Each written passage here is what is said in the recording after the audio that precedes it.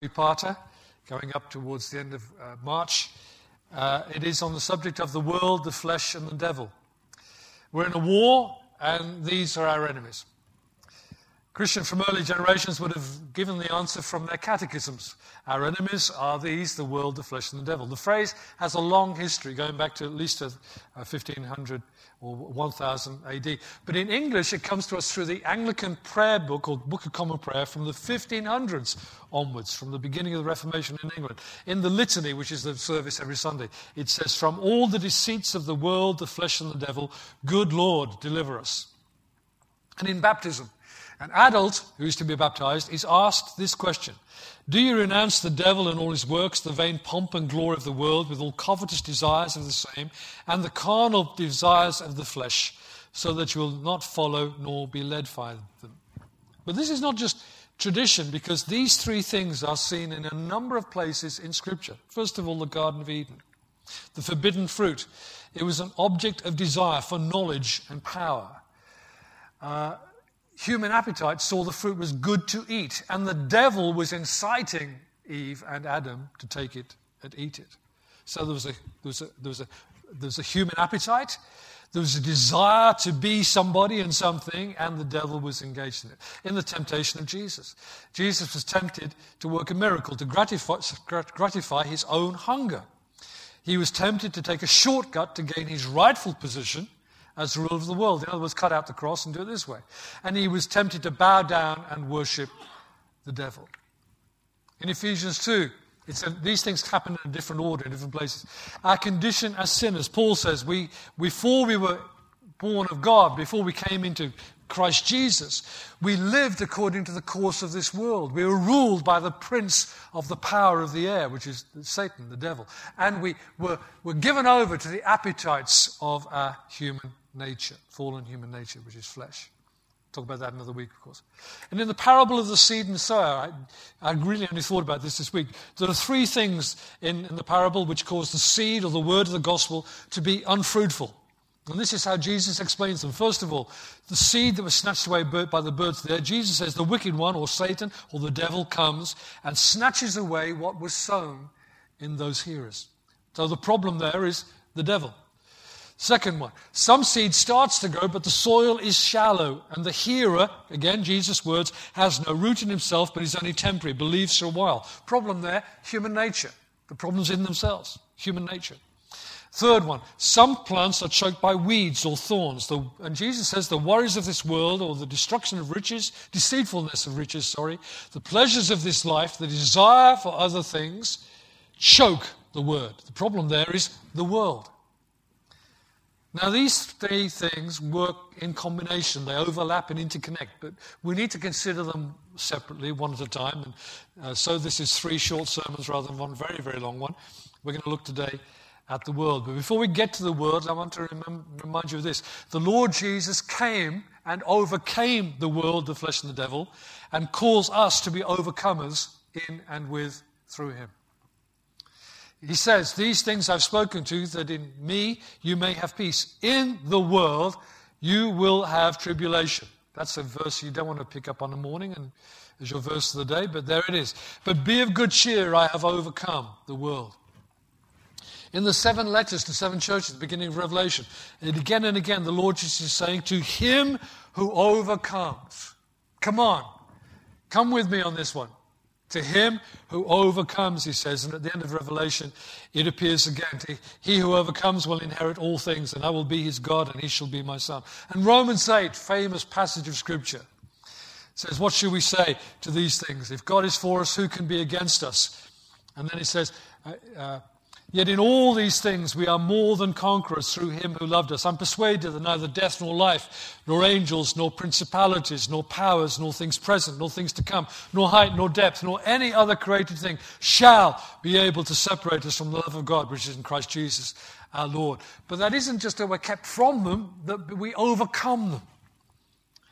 Now we're going to take the world today.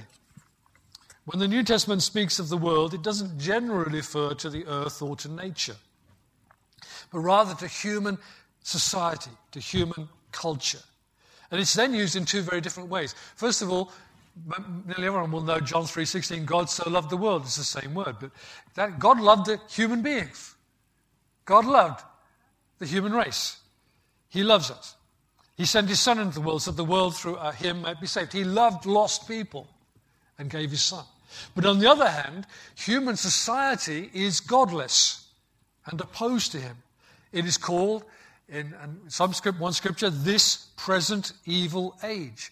The world's system, its attitudes or spirit, we might say, its philosophies, its ethics, or rather its lack of them, is contrary to God and his kingdom. And these two threads run through the Bible, through the teaching of the Lord Jesus, through the writings of the apostles in the New Testament. The Lord Jesus tells us to be prepared for conflict and confrontation with the unbelieving world. John 18. If the world hates you, you know it hated me before it hated you. If you were of the world would love its own. Yet because you're not of the world, but I chose you out of the world, therefore the world hates you. And I haven't time to go through the great prayer of Jesus in John 17. I'd love to read it, but there isn't time to go through that today. But in the prayer of Jesus, John 17, and of course this is the night before he goes to the cross, he thanks the Father for the followers who the Father's given him out of the world. And he doesn't pray for the world, but he prays for them and all who will believe his word. He prays for them because they are remaining in the world, but they're not of the world. But he prays that the Father will keep them from the evil one. Again, this contention with the world. They're going to be living in the world's going to be against them. Father, keep them from the evil one. And then the world, as it runs through 1 John, again, the two strands are there. God loves the world in the sense he loves lost people, but the world in its culture and its systems and its ways and its philosophies and its structures is contrary to him. I'm going to read a few bits of 1 John. I'll read you this bit first. 1 John 2, verse 12 onwards. I write to you, little children, because your sins are forgiven you for his name's sake. I write to you, fathers, because you've known him who's from the beginning. I write to you, young men, because you've overcome the wicked one. And then he says it again. I write to you, little children, because you've known the Father. I write to you, fathers, because you've known him who is from the beginning. I've written to you, young men, because you're strong. The word of God abides in you, and you have overcome the wicked one. Now, I don't think that John's writing at the literal age groups, but to levels of growth as Christian believers. You can be old in years, but still be a new believer or an immature believer. Notice the overcoming comments there. John doesn't say that overcoming belongs only to the very mature of Christian believers, but at least those who've grown beyond infancy. Young men, women, can be overcomers. And then, John 2:15, do not love the world or the things in the world. If anyone loves the world, the love of the Father is not in him. Let me read on. For all that is in the world, the lust or appetite of the flesh, the lust or appetite of the eyes, and the pride of life, is not from the Father, but is of the world. The world is passing away, and the lust of it, the appetites within it. But he who does the will of God abides forever. John 3:1, behold what manner of love the Father has bestowed on us, that we should be called children of God. Therefore the world does not know us, doesn't want to know us in a sense, because it did not know him. Verse 13, do not marvel, my brothers, my friends, if the world hates you. 1 John 4:4, you are of God, little children, and have overcome them, because he who is in you is greater than he who is in the world. They are of the world, therefore they speak as of the world, and the world hears them. John 5, verse 4, whatever is or whoever is born of God overcomes the world. And this is the victory that has overcome the world, our faith.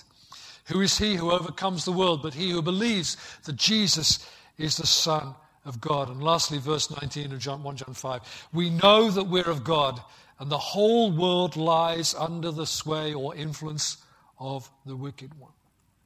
The world is implacably opposed to God and therefore to us as Christians.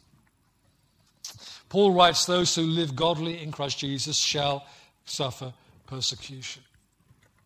And just go back to 1 John 2:16 there. Because it lists there three things that happen in this world. All that is in the world, the lust of the flesh, the lust of the eyes, The boastful pride of life is not of the Father, but is of the world. And the word lust there is an old English word. It's not very well translated. It should have been updated, even in my preferred version of the NKJV. It implies appetite, craving, your longing, the thing you long for, you daydream about, the thing you're wanting. And first of all, those are human, physical and internal appetites, things that appeal to bodily appetites, including food, sexual gratification, intoxication, comfort, pleasure, luxury. Think how much of the world is geared around those things. Then it's the craving or the appetite of the eyes, seeing and wanting to possess. Covetousness, greed, materialism. Again, sexual fascination and sexual allure. The pride of life. One version says, the boasting of what a man has and does. It's about pride, ego, self, ambition, competitiveness, fame. Now tell me what social media and advertising are all about, because it's really about those things. The economies of this world run more on those things than on the real stuff, such as agriculture and food supply. Isn't that strange? Far more money, far more effort spent on that than almost anything else.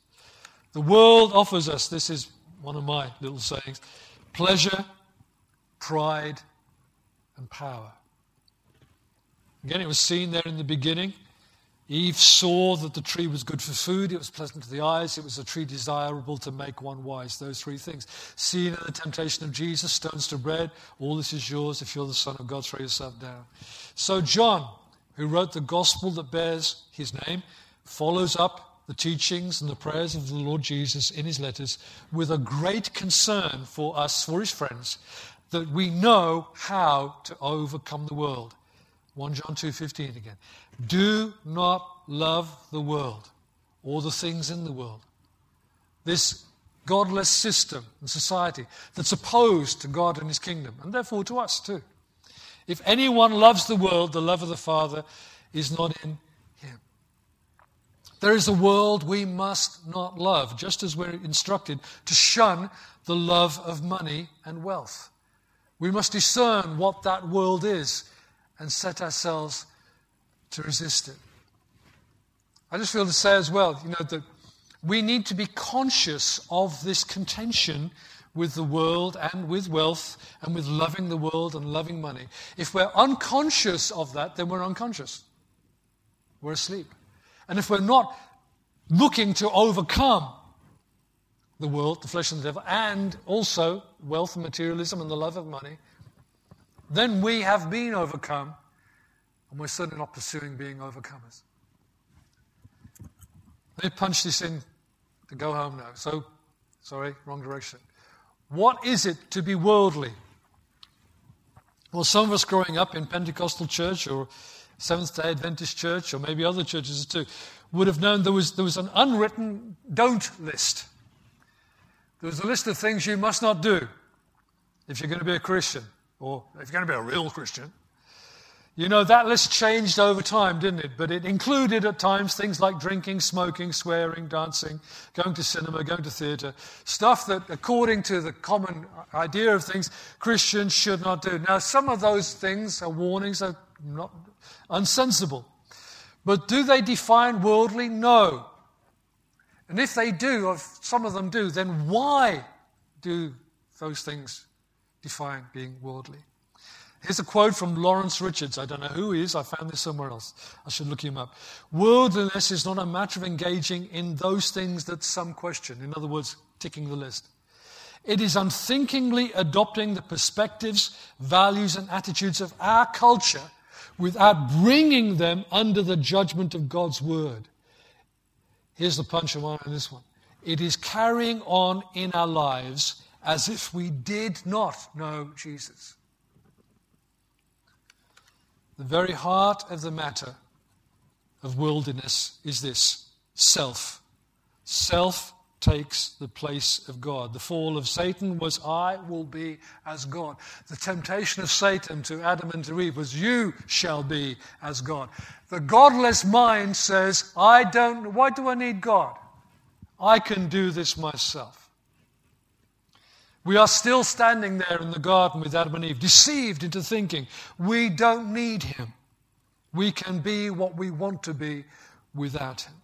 So the very heart of worldliness is selfishness, self-seeking, self-interest, self-advancement, and self-publicity. Again, my mind goes to social media, but let's leave it there. This world's culture is counter-cultural to the kingdom of God and therefore to us as Christians. We are called to live as a counter-culture to the culture of our world, our society. And we live with conflict and confrontation with the unbelieving world because of this clash of cultures, collision of different worldviews and of fundamental, foundational values. We don't think that way anymore. We've been liberated from it. The world is opposed to God. Worldliness is opposed to godliness, the pursuit of knowing him. So what is not godly is worldly. That's much bigger than a don't list. We need to weigh carefully all that the world presents and proposes to us and measure it. What is this social media? What is this advert? What is this TV program pushing to us? What is it appealing to? What selfish ambition or appetite is it driving towards? What agenda is the world? And it's not consciously doing it, it's because it's the way it works. What is it pushing at me in this thing? I remember when I came back from being away in Zimbabwe, in Africa, this is years ago now, for 2 weeks, nearly 3 weeks, 2 weeks. And as I came out and we were in a car coming out of Heathrow, I thought, what is this? I was being shouted at by the adverts. And I hadn't seen those adverts for weeks. And when we got indoors and later on the TV was on, I thought, what am I looking at here? I'd been detached from that noise. And it was shock. It was a culture shock for me to engage with it again. My friends, we are being thumped at, thundered at every day of our lives by the world. And we need to be measuring it and reacting to it, not just receiving whatever goes on. If we are not of the world, we cannot love the world or be conformed to the world. To conform, to compromise with the values of this world, this present evil age, is worldliness, and we are then overcome, not overcomers. James, good old punchy James, makes an even stronger statement. Adulterers and adulteresses, do you not know that friendship with the world is enmity with God? Whoever therefore wants to be a friend of the world makes himself an enemy of God. Now I'm going to give you the remedy against the world. I could go to a number of scriptures, but this one says pretty much all I need to say today. There's one key scripture that says this is what we must do, and it's Romans 12. I'm going to read 1 to 3. I beseech you, therefore, brothers and sisters, by the mercies of God, because of God's amazing grace, that you present your bodies, your whole being, a living sacrifice, wholly acceptable to God, which is your reasonable service. And do not be conformed to this world. Famously, Moffat's translation, do not let the world press you into its mold. You're under pressure. Do not give in to the pressure. Resist it. But be transformed by the renewing of your mind, that you may prove what is good and acceptable and the perfect will of God. For I say, through the grace given to me, to everyone who is among you, not to think of himself more highly than he ought to think. What's Paul going on to talk about there? Deal with the pride issue. Pride will trip you.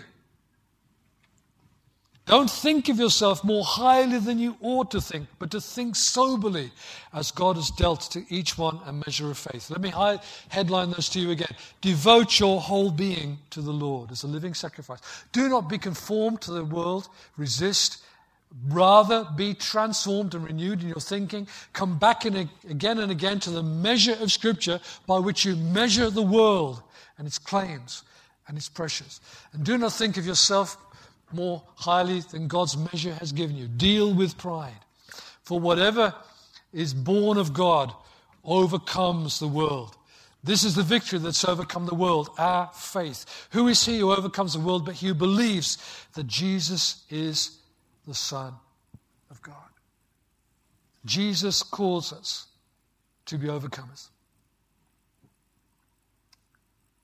In the world you will have trouble because you're in this culture clash, you're in this kingdom clash. But do not be dismayed. I have overcome the world. He's implying, I'm with you, I'll help you, you will overcome these things as you trust in me. It's what overcomes the world, what overcomes all the trials of life, our faith. Not how big I am and how boastful I am and how I know I can make it. No, it's how much I can sincerely and firmly and humbly trust in Jesus. That's what brings us through. So whether you've been counted as a Christian for a long time, or you've never before today, confessed faith in him, I want to ask you these two last questions. Number one, do you believe in Jesus, the Son of God? Do you trust him? He came and conquered all our enemies, Satan, sin, the world, death. Secondly, will you follow him and be taught by him to also overcome in and through him, and to live day by day, increasingly in the freedom that is the birthright of the children of God? Next week we'll look at the flesh. But today, as we take communion again, and then we'll have a last song. We're going to go over time today, but that's okay. We very much appreciate the worship session. Lord Jesus, we thank you that by the cross, you were not defeated. You brought about the defeat of all of our enemies. Lord Jesus, we do not want to make camp with the enemy. We don't treat lost people as the enemy, but behind those faces there is a society, a culture which is godless. And we want to recognize that we are in conflict and confrontation with those values, with that thinking, with that society. And we are not of this world. And we thank you so much, Lord Jesus, that even before you went to the cross, you